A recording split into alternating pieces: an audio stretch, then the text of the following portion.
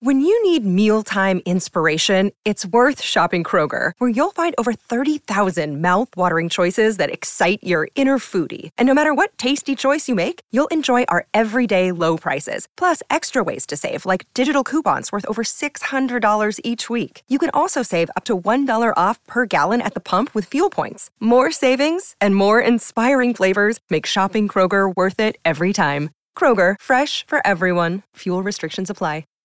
Hi, everybody. This is Adriana Trajani. I'm the host of You Are What You Read. I have the privilege of interviewing luminaries of our times about the books that shaped them from childhood until now. We get everybody from Sarah Jessica Parker to Kristen Hanna, Mitch Albom, Susie Essman, Craig Ferguson, Rainn Wilson, Amor Tolls, you name it, they come, they share. New episodes of You Are What You Read drop every Tuesday on Apple, Spotify, or any major streaming platform wherever you listen to your podcasts. Hey, welcome back to UAP, the Unidentified Alien Podcast. We're happy to be here with you. Stephen Diener right here, Karen Curtis over there for episode 56, The Northern Lights, in quotes, air quotes, Northern Lights, part 1. We'll tell you why that's in air quotes. First off, Karen, how are you? I'm well, thank you so much. Yes, it's good to be back. Another little hiatus there in between. We had a little... Actually, what happened was we had a hurricane. Yeah. A tornado almost hit my house. Yeah. And now the weather's much cooler and more fall-like. So a lot has happened. That's the crazy thing about a hurricane is, you know, for us, we live in South Florida. This is where we record the show. If you've never heard us, you know, talk about that before. So, you know, obviously, I'm sure you've seen on the news, international news, when Hurricane Ian came through the state of Florida here. Thankfully for us personally, we're on the East Coast, and the West Coast was, you know, most devastatingly affected. Yeah, but we still got stuff. Yes, we did. We got, you know, some pretty nasty weather. So that delayed our schedules a little bit last week, but we're good. Everybody's good here on our end. So we're just happy to be back now for this new episode 56, The Northern Lights. I can't believe we're up to 56 already. That's crazy. But before we get into why this is called The Northern Lights, let me first ask you, Karen, I know you always have a factoid for us, so what the heck is going on? Well, this is the one that you actually found. Yeah, oh, okay, this about one. the some sort of a UFO showed up on a government logo and then it disappeared? Yeah, I mean... What happened? What was it? We talked about this, I think, on our previous episode. I think we brought it up, where... It was this government agency, and I forget which one. It was like the National Intelligence or something like that. And they had this logo on their flag with all these different, you know, like a space shuttle and, you know, a fighter jet and all these different things. And over there in the corner, the bottom left-hand corner, was a UFO. I mean, it's a classic-looking UFO. Was it like a saucer? Oh, yeah. Yeah. And so it was, you know, caught by a lot of enthusiasts like us, and they said, what the heck is going on? This is an official government logo, and it has a UFO on it. Well, apparently they didn't like that people started to notice, so now it's gone. I have to look that up and see which logo it was, because now it's going to bug me. It's crazy. So that is gone now. It is no longer on this logo for this government agency that we're talking about. Yeah, it's the U.S. Intelligence Agency logo. So just, you know, So nothing you're right. crazy. You were right. U.S. Intelligence, nothing too crazy there. And now it's just... It's like an oxymoron. Yeah, but anyway. right. But they just, you know, like, let's get rid of it. No one's going to notice that it was there and that it's gone. You did. We noticed. I think that's interesting. So, good for you. Yeah. Makes you wonder why, number one, why was it there? And now they're like, it's getting a little too much attention. And now it's gone. So, I mean, they've come so far as the Pentagon, and that's why we're doing the podcast, is basically saying, yeah, they exist. So, but they don't want to really tangibly put it on a flag or a logo. I guess maybe they weren't ready to go that far out there yet. But speaking of, you know, everything that we've done in the past year, Karen, the response to our most previous episodes, and especially the one last week that we did, or last time I should say, has been just, no pun intended, out of this world. Yay. I mean, we really can't thank you enough for how much that you've been enjoying this show. It's staggering, mind-boggling to see how much of you have been enjoying the show. So we thank you for that. But all the while, over this past month or so, while making these past few episodes, I kept coming back to something. And it's some of these stories of unexplained sightings up north, okay, like the northern states of the U.S., Canada, things like that. I kept coming across these things, places like Minnesota and Canada. And just for whatever reason, as I was doing research on the other episodes that we did, I just kept seeing these other stories, and I kept pushing off, I'll look into the next time. And finally got to the point where I said, you know what? I got to find out what these things are about because these are even things that I didn't know about. Really? Oh, wow. That's unusual. So that's why we want to kind of explore in this new multi-part series because this is going to be at least a 2-part series. Right now, we're just planning 2 parts, calling it the Northern Lights. Which, by the way, the real Northern Lights. Yes, the Aurora Borealis. Yes, the Aurora Borealis. It's commonly known as the polar lights.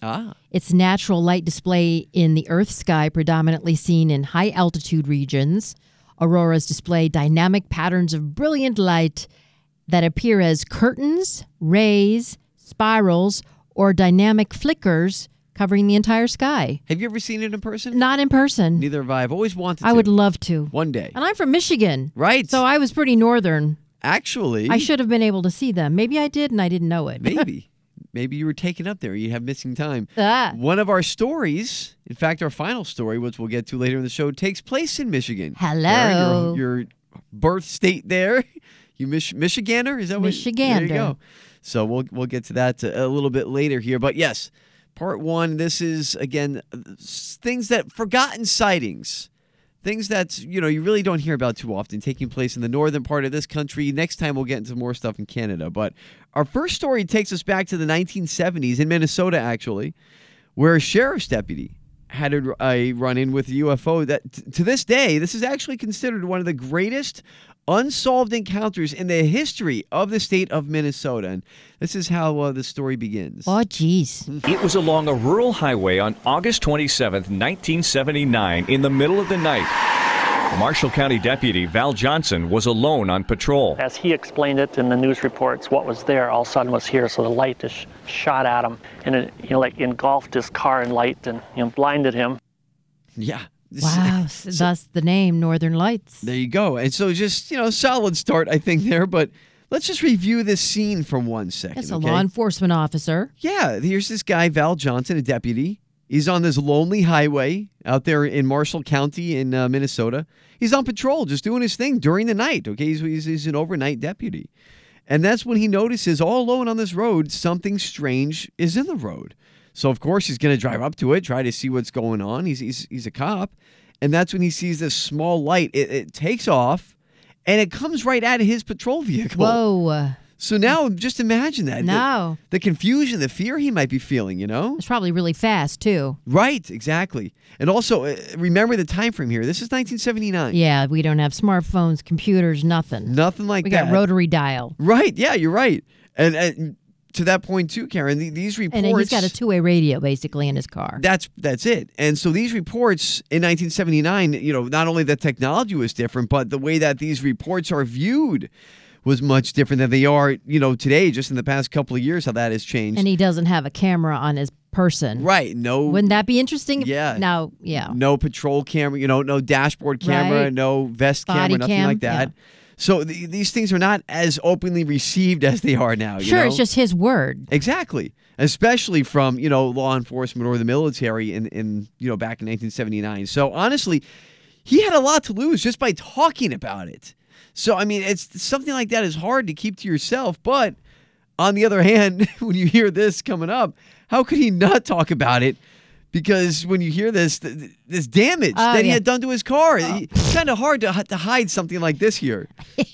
Val, what happened? Yeah. And then, of course, the windshield is broken, something you can see where it hit. Herb Morstead was a fellow deputy at the time, at a loss to explain the antennas, warped in different directions, the broken headlight, and the dented hood. Whatever happened, there was evidence. Thank you to the local news station there in Minnesota, by the way, who had the story. Wow. Crazy, though, right? Yes. I mean, physical marks. So the dented hood, were there scratches? Was there paint? Do Yes. aliens use paint? I don't know if they use paint, maybe chrome. I'm not sure. But we're talking about physical evidence here on this Right. vehicle. He hit something. All Or right? something hit him. Yeah, really. That we at least know that for sure because of the evidence of the car where it's all dinged up. The antenna's bent, like you heard there. The windshield was But in different cracked. directions. Different directions, right, which is odd. Yeah. So before you go saying, and that's fine if you think this, again, we always leave it up to you. We just tell you the story. But if you think that maybe he was just drunk on patrol or he hit a deer. Oh, could have, yeah. Yeah. Maybe Well, there's no blood. There's no blood. Normally you have blood if you hit some type of animal like a deer. Just consider this part of the story, okay? Before you go giving that as an explanation, consider this here, that he had missing time. The dashboard clock stopped for 14 minutes, as did Deputy Johnson's watch before starting up again. 14 minutes. Wow.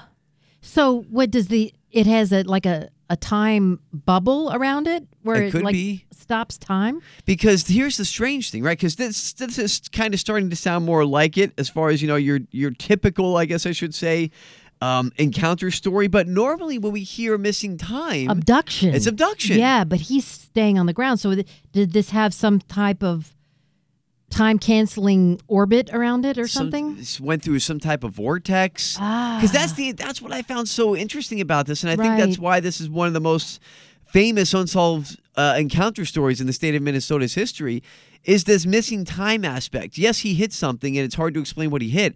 But what about the missing time? Because you could say all you want, well, there was something wrong with his car, so the clock stopped. But his watch matched it.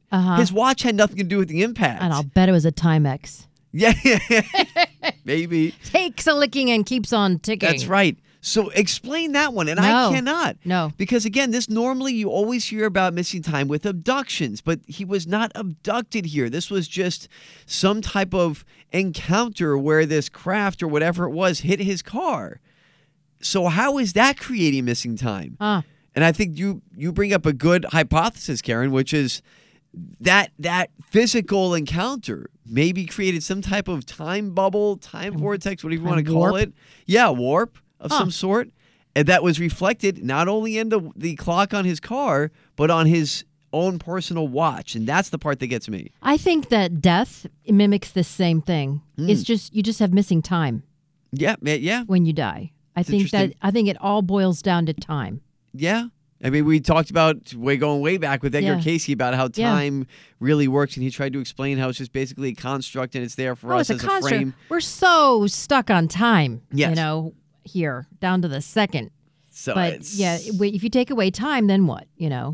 Well, apparently time was taken away there because nobody can explain what happened to those 14 minutes. It's very odd. But they also say that he had welder-like burns around his eyes.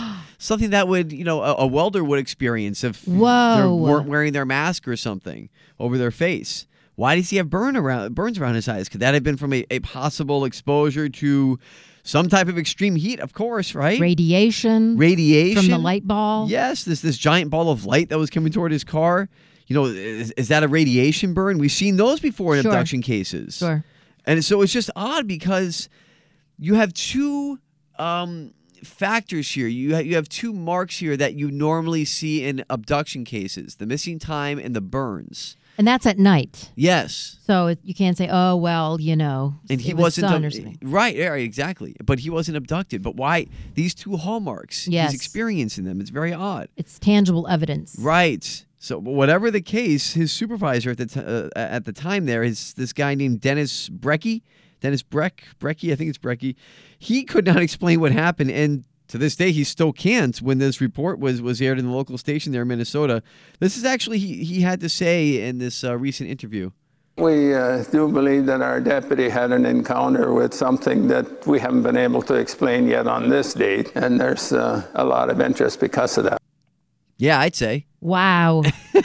So believe it or not, this story really has become a part of folklore in the northern United States because they actually have people come from around the country to Marshall County. They have a historical museum there. Really? And they have this car on display. I was going to say, do they have the car? They sure do. Oh, my gosh. Do you have a photo of it? I'll put up the video of this local news report gosh. Because we use so much of their sound that I think we should give them some credit there. We'll put their video up on our blog there on 850WFTL.com on the UAP blog under the podcast section. And you can see the dent and the crazy... They show the whole thing. So you'll see the broken windshield. The broken windshield, the double bent antenna. Huh. It's pretty wild. So people come and look at this car. It's on display. UFO enthusiasts come from around the country. He was in the car. He was. So yeah. He got burned through the windshield. Through the windshield because the windshield was cracked and pierced, actually. Oh, that's so strange. You'll see that in the video there on our UAP blog. So, but the last thing I found noteworthy here was Deputy Johnson's description of this UFO. It's not something you would normally hear before. What he saw was a bright object, maybe like a foot diameter, about 3.5 feet off the ground. Small. Huh. Why is that? Maybe Foot diameter? Maybe it was a probe. Maybe. I'm thinking maybe it went through his vehicle, through the windshield, and abducted him for 14 minutes and brought him back, and he wasn't aware that he was actually taken out of the car. It's possible. I mean, maybe, a lot of abduction victims have some type of regression therapy done to find that missing time. As of this story, as of the details that we found, he never went through any type of therapy. But something happened in that 14 minutes. Something, yeah. Right? It's because that's a long time. It Think is a long about time, it. Yeah. And again, you could say all you want that, well, his car got messed up, so the clock stopped. But how do you explain his watch? Yeah, and it's not instantaneous, right? He never complained about it. Did it feel like it was instantaneous? To him, it did. Oh. Which is also well, if you have missing component. time, that's what happens. Yeah. So there's a lot of strange components with the story. The size of the UFO. Right. The abduction components that mix in here when we don't hear about abduction. It's a very strange story, which is why it lives on to this day in Minnesota's history. But I like the fact that there's actual evidence. Yes. I love Physical evidence on his body and on his car. Yeah. So, again, we'll have that video up there on the UAP blog on 850WFTL.com. Just search on the podcast section. You'll see UAP, and we'll have it up there on the blog for you so you can check out the images we're talking about. Crazy, right? It is. But on to our next story. Who knew? Who knew? Exactly. That's why Forgotten Sightings. Hence I the name of the love episode. it. So our next story takes us over to, some people refer to as, I take this as an insult because there's beautiful parts of the United States that people refer to as flyover country. Ugh. And I think that's an insult. It is. But this is where this particular story happened. It was in that part of the country. A very strange occurrence took place over 100 years ago, actually, in South Dakota. Oh. South Dakota is a beautiful state. Is that where Fargo is? That's North Dakota. North Dakota, that's yes. Don't make me a fool here, Karen, on the podcast, because if I get that wrong, they're gonna come at me. All of our South Dakota listeners. Oh my goodness! But I mean, South Dakota is beautiful. Mount Rushmore is there. Just amazing. I think scenery. Bismarck is there. Bismarck, South Dakota. That is sounds their right. capital. Yeah, that sounds right. Or is it Pierre? Oh, it might be Pierre. Yes. Oh, thank you. You see, this is You're homeschooling. Yeah, that's right. This is why we don't do a geography podcast. But personally, I love stories like this because you really have limited options when you try to narrow down what people could have been seeing. Explanations in the sky back in the 1800s. Yes. Right? And it wasn't a plane. It wasn't a drone. It wasn't a weather balloon. So what could explain this particular sighting away? This mystery revolves around a woman named Annie Talent. She was a member of the Gordon Party that's illegally entered the Black Hills, speaking of Mount Rushmore, back in 1874. Okay, she wrote this in her own journal, diary, whatever you want to call it.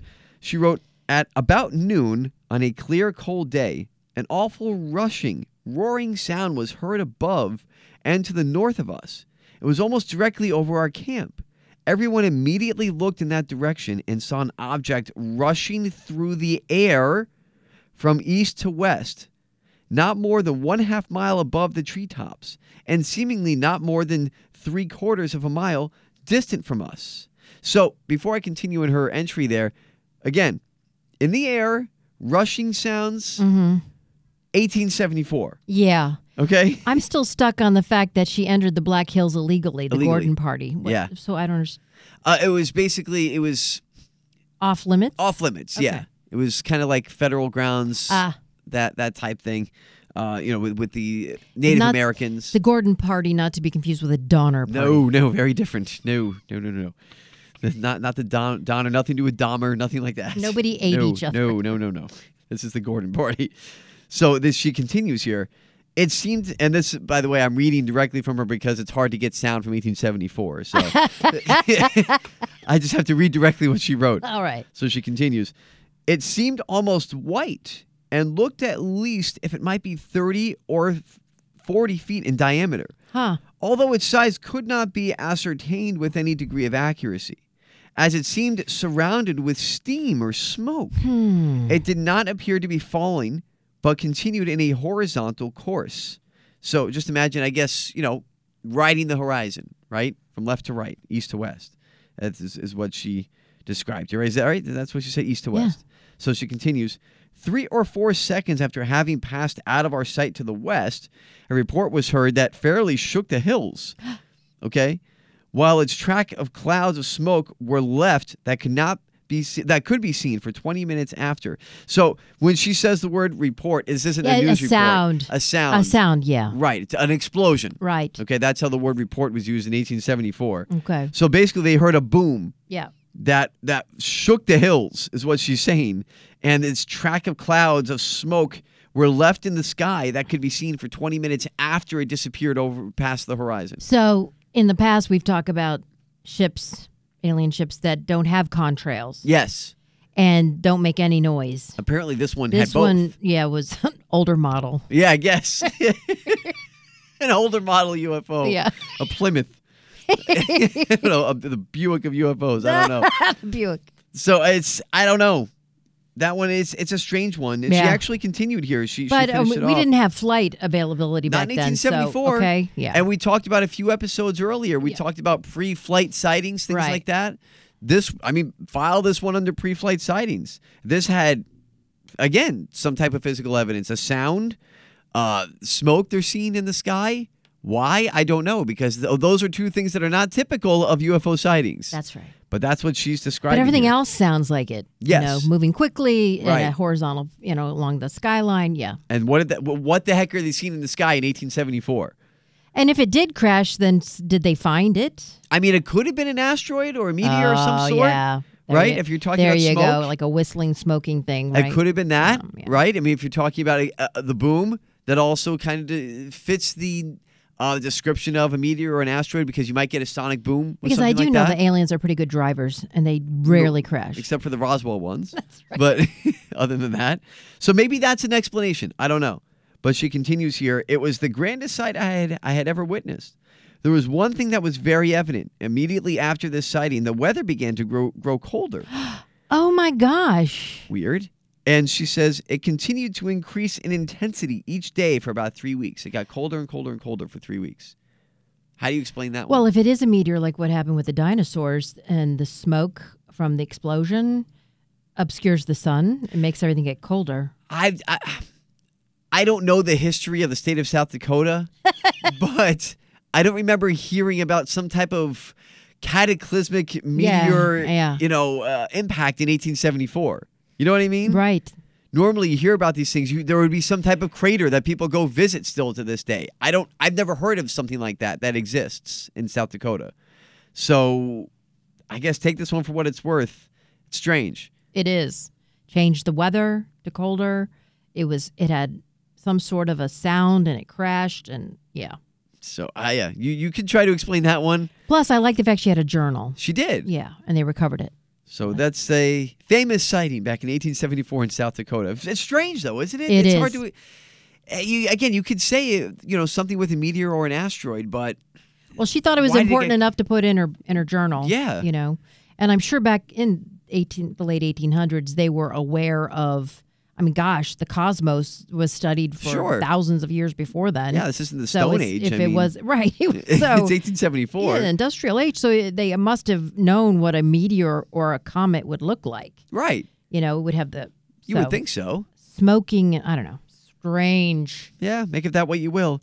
But our final story here, Karen. Oh, boy. Takes us to, like I mentioned at the beginning of the episode, your home state there of Michigan. Michigan. And I must say, there were a few different stories we could have gone with as I was kind of doing the research and sifting through some of these forgotten sightings. Yeah, those Michigan people are nuts. Well, I had to go with Michigan. But I wanted to go with this to end the show today because none of the other stories that I came across, quite frankly, topped this one that you're about to hear. Oh, goody. It's a doozy. It is kind of a doozy, yeah. And it takes place in Holland, Michigan. Sure. And the year is 1994. It involves multiple witnesses, okay, and a meteorologist. Oh, that's helpful. Yes, who until recently actually had never spoken about what he saw this one night. Mm-hmm. So can you give us a little, I guess, description or reference, Karen, as far as Holland, Michigan? Are you familiar with that part of Michigan? Yeah, so you've got Frankenmuth, Holland. My great-grandmother was part of a Germanic sect and only spoke German. Wow. A lot of Germans ended up in Michigan. And then Holland, they have the Tulip Festival there. Yeah, okay. So, yeah, it's like when Europe came over, they went to Michigan. Interesting. Yeah. So basically, they just named a city after what they already knew. Right. Which is what, the British did as well. I mean, as they came over to... Absolutely. And we have to America. Rochester. That's where I went to school. Rochester's very British, right? And yeah. As far as geography goes, is that the more central Michigan, in the center part of the state? So that's where we are here in Michigan, central Michigan, in that area. In that area. So, but it does say it's on the lake shore. So it may be a little bit more closer, or maybe they just named it that because Well, there's a lot of lakes in Michigan. Yeah, exactly. It doesn't have to be one of the Great Lakes. Exactly. But this is you mentioned Lakeshore there, Karen. They call this the Lakeshore UFO incident, and this is how our story begins. Today, 3/8/94. The time 21:30 hours. They're right there in the sky.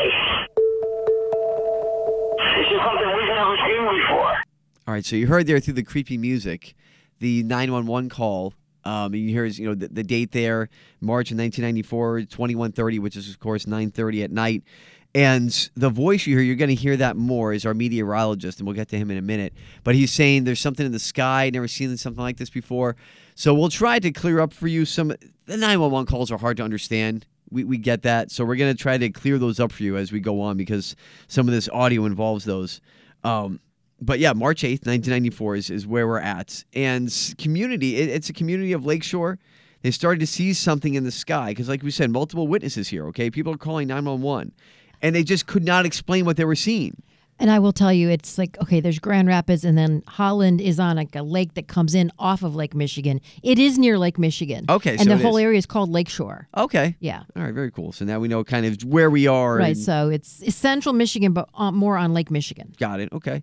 Now, people were obviously scared and confused. You're seeing something in the sky, just like our previous entry here of Annie Talent in 1874 writing in her journal.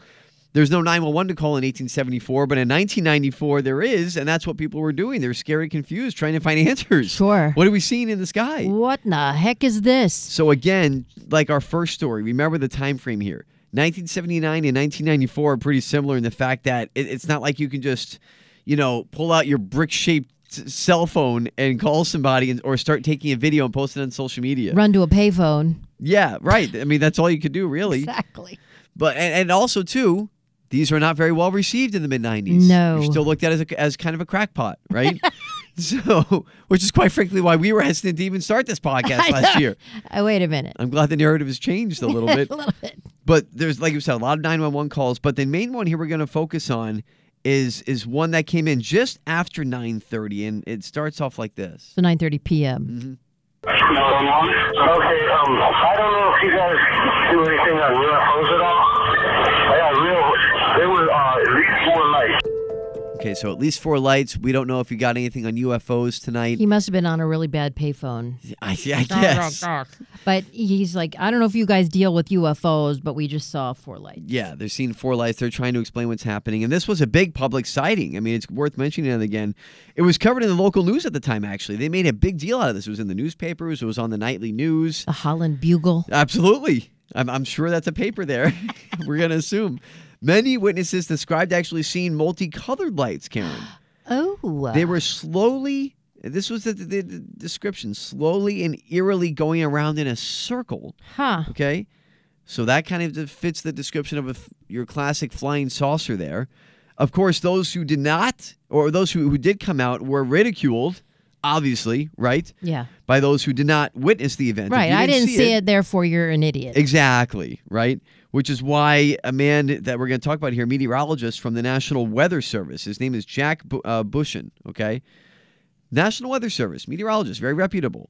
He was hesitant to ever say anything about what he saw, but he did have these experiences, and actually his was the voice that you heard on those 911 calls there. So this is one of the calls that he made. And keep in mind, he's with the Weather Service. He's a meteorologist, so he has scientific background, right? And tools to use. So he understands the difference between a weather anomaly, maybe some sort of a comet, whatever. I was thinking I was going to lose my job. That goes back to the fear of being ridiculed. Yes. Okay, and then, so that wasn't a 911 call, so I got those a little confused there. But that was him, being interviewed about this 30 years later, and finally, able to feel like he can come out and start talking about But this is him on the 911 call? Okay, I don't know if you guys do anything on UFOs at all. They were at least 4 lights. Huh, so that's him. Yeah, Okay. that was him that was talking about the 4 Then lights. he was a little bit afraid he ago. was going to lose his job. Yeah, exactly. Yeah, Because like so many people during that time, they were terrified to speak out about sightings or encounters. Because, look, the issue, as we know, was very taboo, right? The topic itself. It could have literally ruined your life. Yeah. And it did for some of the witnesses. They were ridiculed for decades. Oh, yeah, airline pilots would lose their jobs. Oh, absolutely. They mentioned anything. Yes. And they saw a lot. Military, Yeah. you're told never to say anything. And in some cases, it really did ruin people's lives. Now, thankfully, things have changed in that regards, right, over the past, few years, especially over the past couple of years. But over the, 30 years it took for that, from this story to now, where he felt comfortable enough to start talking about it. Wow. It's insane. But this is, now that he's retired, he's decided to come out and talk more about that night that he's never going to forget. And here's some more of what he saw, actually. We're getting a whole bunch of calls with some strange lights. Then I was really scared, and I lost sleep. People think you're a kook, You're lying. You're not credible. I'm supposed to be a scientist and skeptical. Sure. Yeah. Not suggestible. Yeah, right. That's the way it's supposed to be, which is why I found him to be such a credible witness, Karen, because he is that type of, almost like an Air Force pilot or something like that. These pilots that we've heard about, or any airline pilot, or, any military member. I find them very credible because they have a certain, expectation that comes along with their title, and which is, I think, fits the expectations you would see with meteorologists, because they're supposed to be, like you said, scientific. And Based on science. go So by you the need- book. Exactly. Right? But it is fascinating. I think to hear those recorded conversations he was having with the 911 dispatchers as he was trying to get some clarity himself, he's trying to figure this out. But this next moment is crucial to the evidence of this story because, again, here you have a guy working for the National Weather Service. Yeah. So what is he going to have at his disposal? Radar. And it's interesting, in the 911 call, he starts it out with saying, I don't know if you guys do anything with UFOs. Right. So he instantly went from, this is a UFO. Yes. That's where his mind went. That's right. Yeah, exactly. He didn't say phenomena or, He's trying to figure out what it could be, right? And he has radar, so. So at this point, he begins to try and zero in on his radar on the area where people are saying, they're seeing these UFOs, these UAPs. So here's a quick clip of what that sounded like once he finally got them on his screen. He actually was on the phone the moment that he zeroed in on this. You can hear his reaction. Well, oh my God, what is this? They were going together and coming apart. Oh. So you hear his surprise. Yeah. What is this? They're coming together, then now they're coming apart. And he's seeing this in real time on his radar. Was he able to record the radar? He wasn't. Oh. So unfortunately he wasn't able to do that and from the radar screen, but he did decide. What he did was he drew from hand what he was seeing on his radar in real time. And what he drew pretty much fits exactly what we've come to expect in your classic sighting case. Because according to him, he witnessed 3 craft, okay? They're bunched together in a triangle formation, moving fast and seemingly jumping from one location to the next. Huh. How odd is that? That's really odd. So you have the triangle, you have the instantaneous acceleration, okay? And he actually explains more here. They were moving about 20 miles in each jump. They were hovering and then jumping, hovering and then jumping. These are huge returns. I've never seen anything like this. Not even when I'm doing storms. You've had storms that are they're popping up all over the place. So there's a huge return. Huge So you return. get a return on the radar. Right. It shows you something's there. And they're popping up all over the place. You heard him say that. And so he ruled out the fact that this is some type of weather anomaly. He could not explain it. As a meteorologist with radar, he could not explain what he was seeing, which is why he was talking to someone in 911 as well. Right. And this was his final explanation of what he saw, I guess. It was a flying tin can, I don't know how else to explain it. Flying tin can. It's another one of those UFO Buicks. Yeah, exactly. The Oldsmobile just flying up there. But that's one thing I love about this story, though, is that this witness in particular, okay? Here you have a guy who he reads radar for a living, or did, now he's retired, as a meteorologist. So he knows what a pop-up storm looks like, or some type of strange weather anomaly, or even a giant flock of birds, really. Mm-hmm. He knows how to identify... Or ground clutter. Yeah. He knows how to identify different things or anomalies on radar. It was literally his job, Yes. So to hear him say that this was no storm, it wasn't a flock of birds, it wasn't anything like that, but rather something solid. A tin can. A tin can, if you will. It really gives this story and this sighting in particular real credence for me. I agree. Right? Yes. And again, you make of it what you will, but there's a lot going on here. You had multiple witnesses.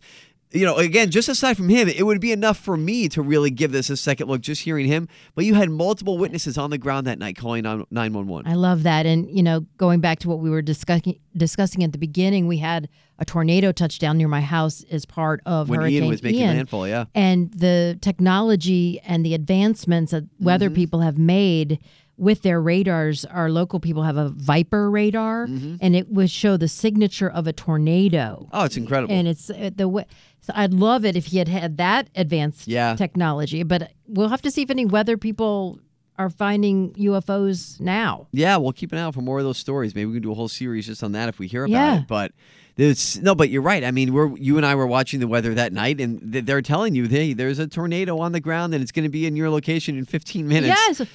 It's moving toward you right now. Yes. I mean, they could track it to the inch. And that's how advanced it is now, but unfortunately not in 1994. So maybe there are some more meteorologist stories. We'll keep an eye out for those because it is intriguing to hear them. And it's a shame, though, how someone with that much credibility in their title, in their line of work, they felt like they had to be silent for almost 30 years about what he saw and the evidence that he experienced, because that really is true evidence that we're talking about there. We're ripping the Band-Aid off all this stuff. Yep. We're bringing it to light. So I guess it does make you wonder, like you're saying, Karen, who else is out there with stories like these? Yes. People that have been too hesitant to share real experiences because of past fears towards ridicule or even the loss of their job.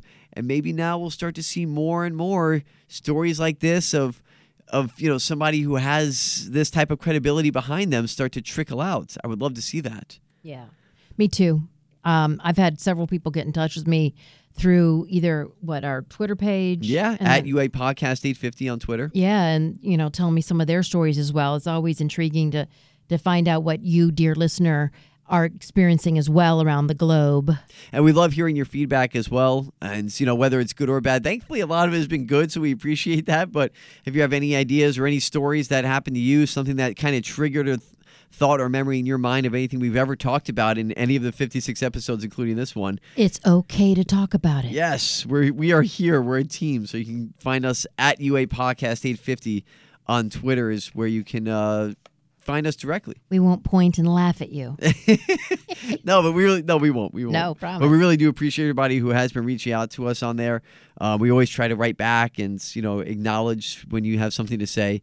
Also, keep on downloading, subscribe to the podcast. That's been incredible to see how many of you are doing that. So please continue to do so. Hopefully you continue to enjoy the show and do that on iTunes, Spotify, Amazon, wherever you get your podcasts. It's all good. And of course on 850WFTL.com where the show lives. And leave us 5 extraterrestrial stars. Yes, please. Next week, what are we doing? We are doing part 2 of Northern Lights because we're going even further north, Karen. Into the Great Nanook.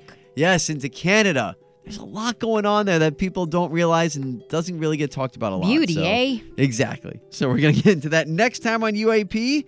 But until then, it's Karen Curtis there, Stephen Diener here on the Unidentified Alien Podcast. Thank you so much for listening and for joining us. We'll talk to you again next time. See ya.